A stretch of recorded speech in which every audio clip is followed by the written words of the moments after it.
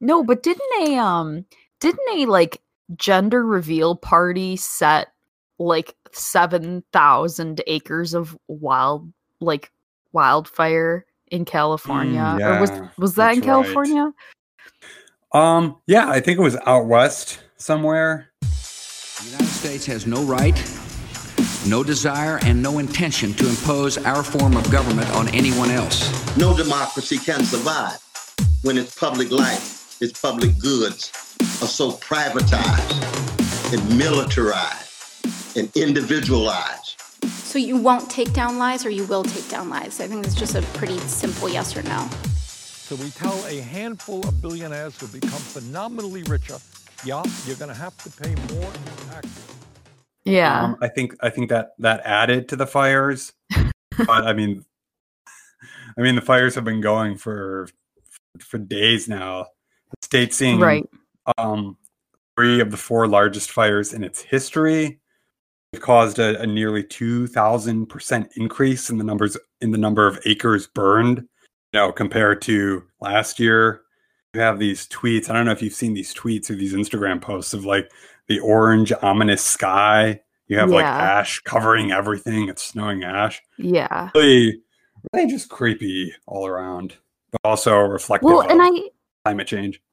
I don't think that people realize that that is what our future is going to look like within the next like 5 decades, maybe, if we do not take action on climate change. Like, I really don't think that people realize we're like getting right into it here, but like, I really like truly do not think that people fathom that like the climate crisis isn't just going to be like, oh, well, everyone just like simultaneously at the same time kind of like combusts because the sun gets too close. Like, that's not what it is. Like, it is going to be like a series of like natural disasters and like misery for years and years and years. Like, that is the type of crisis that we are talking about. Like, you're going to have red skies, you're going to have like Pompeii, essentially, like a series of stuff like that. Like, it's not going to be like one and done.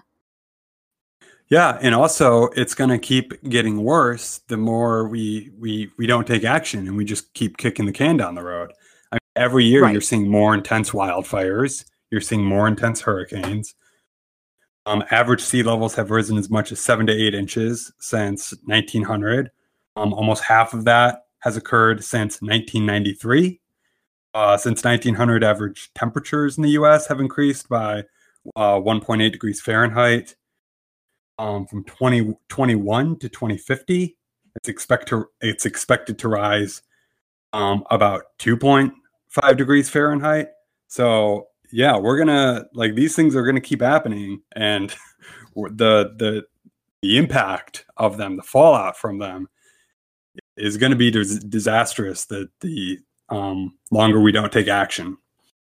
No, 100%. And I think that you and I would both agree that a large part of that responsibility lies with fossil fuel companies. I mean, more so, fossil fuel companies are like the ones who are responsible for it, but I think that our elected officials are the ones who create laws to regulate those industries and make sure that they don't continue to have the disastrous impact that they are. Right. Yeah. And I think that's something that we really have to focus on. Just this past week, the Trump administration, I hate to bring Donald Trump up already, but, he's the president and he has a considerable amount of influence on this stuff. So, this is from the New York Times. EPA is easing restrictions on lead, mercury, and other toxic discharges from coal plants into waterways. Arsenic's another one. They list all these toxic pollutants. Trump administration on Monday relaxed strict Obama-era standards for how coal-fired power plants can dispose of wastewater laced with dangerous pollutants like lead, selenium, and arsenic. Move that environmental groups said would leave rivers and streams vulnerable to toxic contaminants. The Environmental Protection Agency scaled back the types of wastewater treatment technologies that utilities must install to protect rivers and other waterways. It also pushes back compliance states and exempts some power plants from taking any action at all. And basically, the result of all this is going to be, it will save the coal industry $140 to $480 million. It will endanger the water supply of 1.1 million Americans. Now, regulations, when they were in place, stopped about 1.4 billion pounds of toxic metals. I want to say that again. 1.4 billion pounds of toxic metals and other pollutants from pouring into streams and in rivers. Like, this was an example of something that was good for communities living near these coal power plants. And, you know, people could drink the water. They didn't have to worry about heavy metal poisoning. You know, these were Obama era regulations, and now Trump's going in the other direction. No, 100%. And I think what a lot of people don't realize about these things, you know, you can say a billion, how many billions of pounds of heavy metals?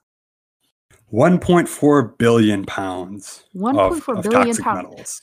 So I can't even like picture that. Like, I'm thinking about just like school buses full of like mercury and lead. And that's probably not even like enough to quantify that amount of heavy metals. But I think like it's important to recognize like the impact of these metals. And so obviously here in Michigan, we had the Flint water crisis, or I should say it is still going on. Right. In which a lot of what had happened was water source was rerouted from, I believe, the Flint River to the Detroit River. And in the Detroit River, there were like dead bodies and cars, and it has completely corroded that decision, which was made in part by our former governor Snyder, was an effort to save money. And shortly after that happened, GM, our local car manufacturer, found that like the pipes were starting to get corroded, and they were able to get their water back again from the correct river. I'm not sure if it was the Flint River. I might be mixing those two up. I think they were getting their water originally from Lake Huron, and then in order to save money, like you said, they got it from the Flint River. But because of some of the material in the river, it had corroded the lead pipes, and then the lead got into the water, and you know, absolutely, right, absolutely. Well, and what had happened was it has corroded those pipes so severely that now even putting it back on the Huron, Lake Huron, or the Huron River, rather. Sorry, I get my bodies of water mixed up. Here in Michigan, there are so many of them. There are just too many. No, I'm just kidding. But what happens when people ingest lead, especially when young people ingest lead, is that it causes neurobiological problems.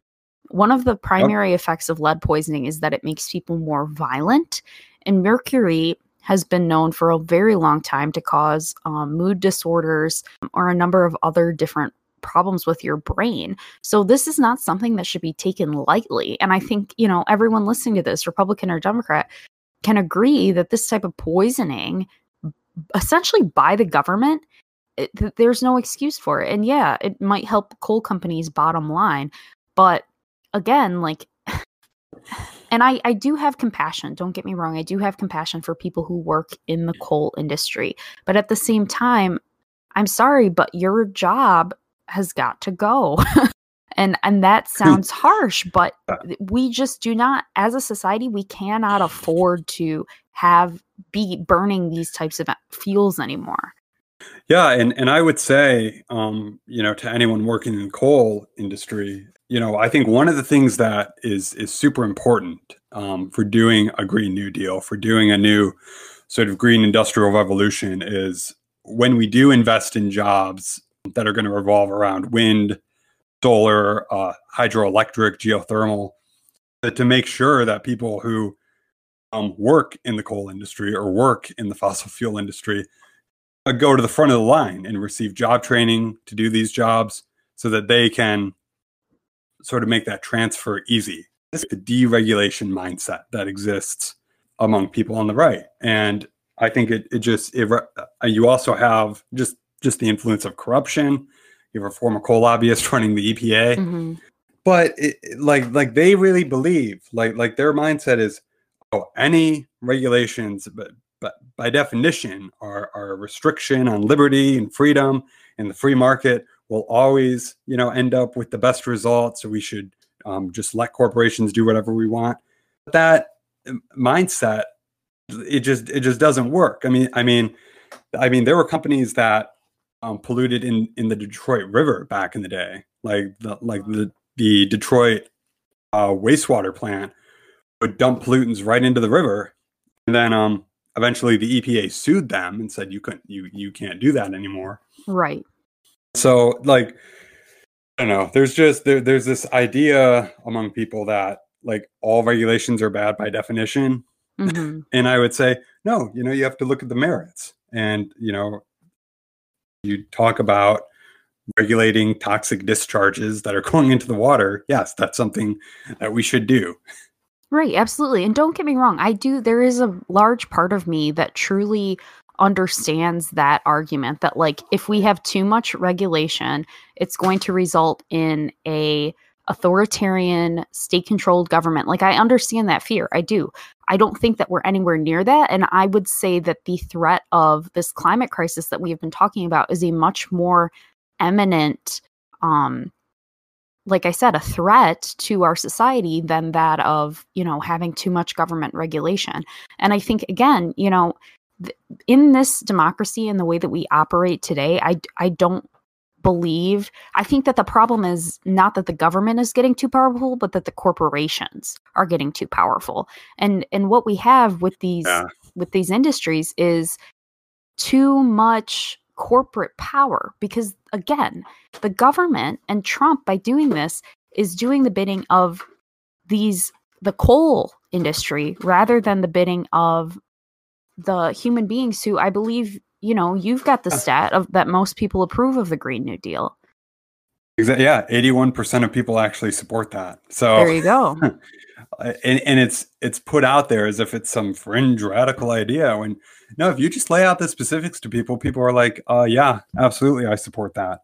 Right. And you actually pointed out a great thing, which is actually corporate tyranny, which is this idea that like you hear people on the right, they always talk about freedom, they don't really talk about democracy that much. The reason why is because you have a democratic government, like where you vote for people. It's a representative democracy. You have a say in it. When it comes to these coal companies, when it comes to Wall Street banks, when it comes to big pharma companies, there's no accountability. There's no transparency. In many respects, these companies have bought off the government. Yeah, as this policy is an illustration of. So, when your default is to just go against the government and give that power to corporations, like your argument that, we need to take power away from the government because, we don't want the government to be tyrannical. The result is now you're giving that power to an even more tyrannical body that has no accountability to the people. Absolutely. We need to be wary of that. Absolutely. I think the tyranny of the corporation, which is exactly what you're talking about, I really don't think that people really have a good understanding of that. And again, I do want to mention that I can empathize with the hardworking Americans who are in these fossil fuel industries. And we're not saying that we want to take your job out from underneath you and take away everything that you have worked for, that you're providing for your family for, but it's just a matter of a shift to different types of energy. And I think that that's part of the problem with the individualistic society that we live in. And, you and I know it's this Lockean tradition of I have to do what's best for me. I have to provide for my family, et cetera, et cetera. Like that's the norm in this country. That is very normal. There's, nothing morally abhorrent about this individualistic mindset. But what that leaves out is the fact that in order to protect the individuals, we have to care for the collective. And with this climate crisis, right. And again, I want to emphasize that this is a crisis. I do not think that people understand it's not a matter of global warming. All right, well, we recycle in our house and I try to bring my reusable water bottle everywhere, which don't get me wrong, I eat organic, okay? Like I think that those things do help. But this is something that we really need to act together on. And there was a really fantastic TED Talk by Tom Rivett-Carnick where he talks about, for the pandemic, we were all able to work together. We were able to stay home, for what was it, like a month or two before Right. here in Michigan, they like half reopened. But we were able to do all these things, including wearing the masks. And together, like we can have that same type of impact on climate change. But I think for us, those small actions would be voting. But I don't know, like, what do you think, Nick? What do you think the role is of the individual to do things like bring their reusable bags to the grocery store? Like, I think that you're right. People have people, especially in the United States, are very individualistic. People are very atomized. But the thing about the climate crisis is it's all encompassing. It's going to affect all of us. In terms of people doing individual things to mitigate the climate crisis, I think they're good, but I think we need to be clear that, if we're just focusing on our individual habits, absent of major corporations that dominate our entire political and economic process are doing, we're not really addressing the problem in a systematic enough way. Like, for example, 90 companies are responsible for 71% of global emissions. That's something where, and some of those are private companies, some of those are public. But the point is, like, that's where the bulk of the issue is. And that, people, yes, should take reusable bags to the store. People should use more energy efficient light bulbs, but until we address the broader systems that have created the climate crisis and that are continuing it, we're not going to really be able to address this problem in the with the scale that we need to. Climate change is a systems problem. Without addressing that system, any effort to mitigate it is going to be severely underwhelmed. Yeah. I totally am hearing what you're saying. And it's just interesting because I know we were talking earlier and I said that there are a lot of people in the work that I do. I talk to a lot of voters and some of them just are not convinced that Joe Biden is worth voting for because they say that he is, he's just not good enough. Like he doesn't have the policies that they are looking for and they believe that they should just sit out the election. What role do you think that those people play in the climate crisis? Well, I think I think everybody plays a role in this. Joe Biden, has taken money from fossil fuel companies, accepts the Green New Deal as a framework. And, I think we need to be clear about what the word framework means. It's another one of these weasel words that people use to, oh, yes, I support this as a framework. So, I don't really support it. But, there are, I think, genuine differences, though, between a guy like Trump and a guy like Biden. I don't think that this EPA regulation that we talked about earlier would be getting scaled back under a Biden administration.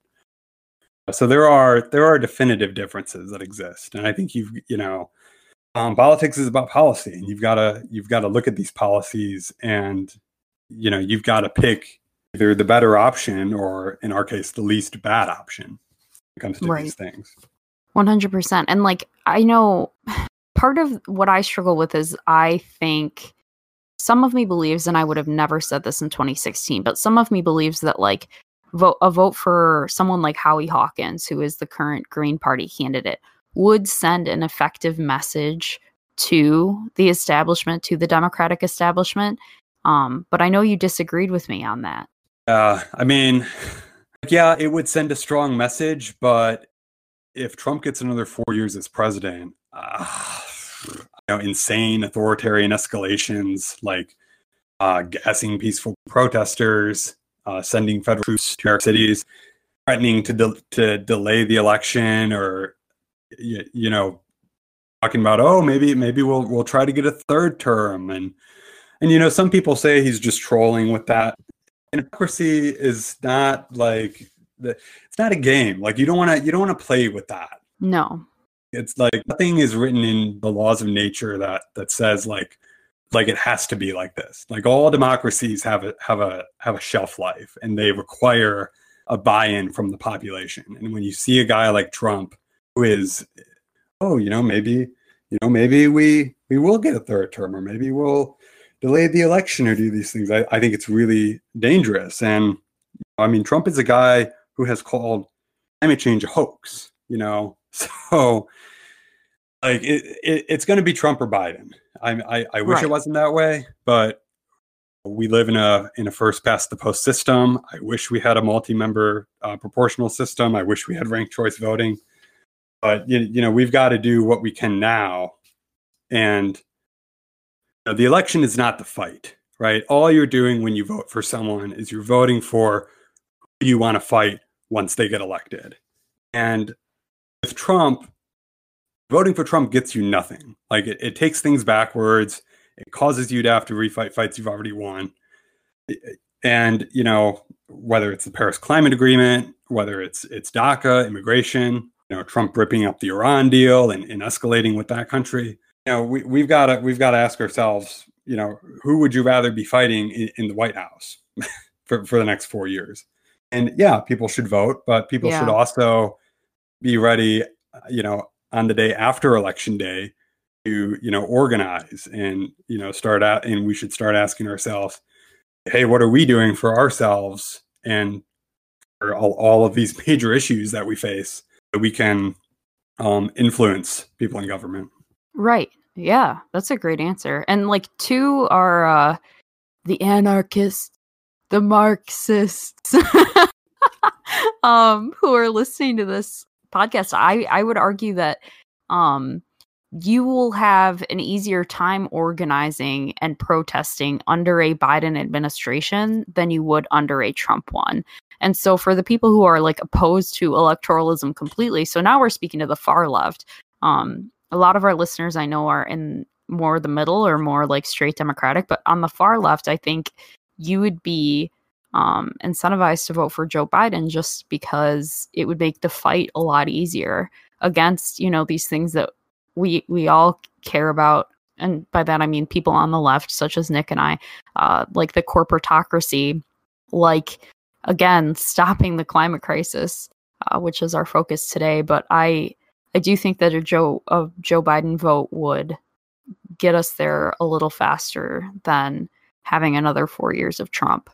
And I think when we talk about, getting the kind of big systematic change that we're looking for, you have to remember that most change has come from mass movements demanding that change, whether it's the labor movement, the suffrage movement, civil rights, the environmental movement in the 1970s. Oh, yeah. Only when you have people coming out in mass do you get the kind of political reforms to the scale that we need to see. I would compare it to the gay rights movement. I mean, when Obama was first elected and he ran, I think, farther to the left, and then he ended up taking corporate money. And a lot of people still revere Obama. You and I do not, because of the foreign policy decisions. I'll just say to keep it on topic here. But I think Obama, he said that he didn't approve of gay marriage. He said, well, they can have civil unions. But then there was so much effort from young people and from, older LGBT people and pride movements that it really actually shifted it. And the Supreme Court was able to make that decision. But in the end, now you've got Obama toting around like a rainbow flag because there was so much pressure from the public. So if we're talking about that amount of public pressure for something like climate change, he was already part of the way there. He wasn't like a Mike Pence type of character, but to take a movement like that and try and push, back on Trump, you're just that farther back than you would have been if you had a Democrat who just didn't check all the boxes. Exactly. But yeah, I mean, this is the thing, like electoral politics is important. And I think, we all have an obligation to vote for the least bad option. But then, we also have an obligation to organize and to, be in streets and to demand the kind of change that we need. Absolutely. And I think that those two things are not mutually exclusive. And I think when you talk about movement building, just to sort of tie this back to the dimensions that we were talking about earlier with respect to putting the onus on the individual versus the corporation.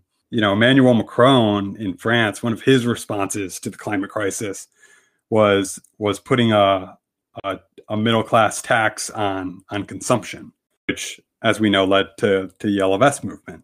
Anti-poor policies, policies that protect capital over any kind of green transition. Wasn't it that he had instituted a carbon tax? But the tax was instituted on middle-class consumption instead of, again, corporations, which are where the bulk of the problem is when it comes to climate change. Like, many of these same corporations knew about the threat of climate change back in the 70s and 80s. And they literally paid people to argue in front of Congress that, it's not really a big deal, or well, not even that it's not a big deal, that they weren't causing climate change. We've also seen this with Bloomberg and NYC in New York City doing anti-poor policies. The Liberal Democrats in the UK, pursuing policies that protect capital over any kind of green transition, opposing Labor's plans to nationalize railways and radically reduce emissions. So I think, targeted taxes on consumption instead of corporations, I'm putting the onus solely on the individual instead of the bulk of where the problem is not going to address it in any significant way. And we have to make that clear. Yeah, absolutely. And speaking of, you made a really good point when you said that there were corporations that were aware that it was happening. There's a fantastic podcast that Nick and I have both listened to called Drilled, and I will link it in the description, but that is a fantastic, fantastic listen. And I think that it is required reading for anyone and everyone, because what it covers essentially is that Exxon in, I believe, the 70s tried to rebrand itself as an energy company, and it actually made quite a few investments into renewable energy, but then it found out that it was losing money. So it actually funded an entire campaign to convince people that climate change was not real. And this is the type of dirty corporate scheming that we were talking about. Like, again, like, the problem is the corporations. The problem is that the government is not responsive to us, but it's doing the bidding of these major fossil fuel companies. So again, yes, to reiterate, eat organic, bring your bags, but also, like, we need to vote and we need to hold the people who we vote for accountable, because without some involvement of electoral politics, you are not going to have people who are responsive to the things that you're protesting. Yeah, that reminds me too, when you brought up Exxon, reminds me of how BP popularized the idea of a personal carbon footprint back in the day. Yeah. And they had this tweet from a while ago. The first step to reducing your emissions is to know where you stand. Find out your carbon footprint with our new calculator and share your pledge today. And someone replies, I pledge not to release millions of gallons of oil into the Gulf of Mexico. Yeah, absolutely. And to me, it's frustrating because something like that, I mean, we have these environmental catastrophes that happen every day, which again includes natural disasters. The severity of our natural disasters is directly proportional to the small amount of action that we are taking on climate change, especially for the US, who, demands to be a global leader. Well, then step up and, make some effort to prevent this major environmental catastrophe. And I cannot stress enough how imminent it is. In the TED Talk I mentioned earlier, the speaker says that the climate catastrophe will be worse than the pandemic. So, if you think that it was a shame to have to stay in your house and to have to wear a mask, just imagine how it is to have, natural disaster after natural disaster, as you watch your friends and family die out. Like, this is what we were talking about. This is why we take this stuff so seriously, is because it will be horrific and we need to act now. I'm laughing because I do sound dramatic, but I'm 100% serious. Yeah, I mean, it can sound cliche after a while, but you know, Right. When you're people living in California right now, you're choking on smoke, or you're watching your city get flooded. This is starting to have an impact, and you know, we need to do something about it yesterday, but ideally, but yeah, we need to get to work as soon as possible. Absolutely. Otherwise, there's going to be nothing left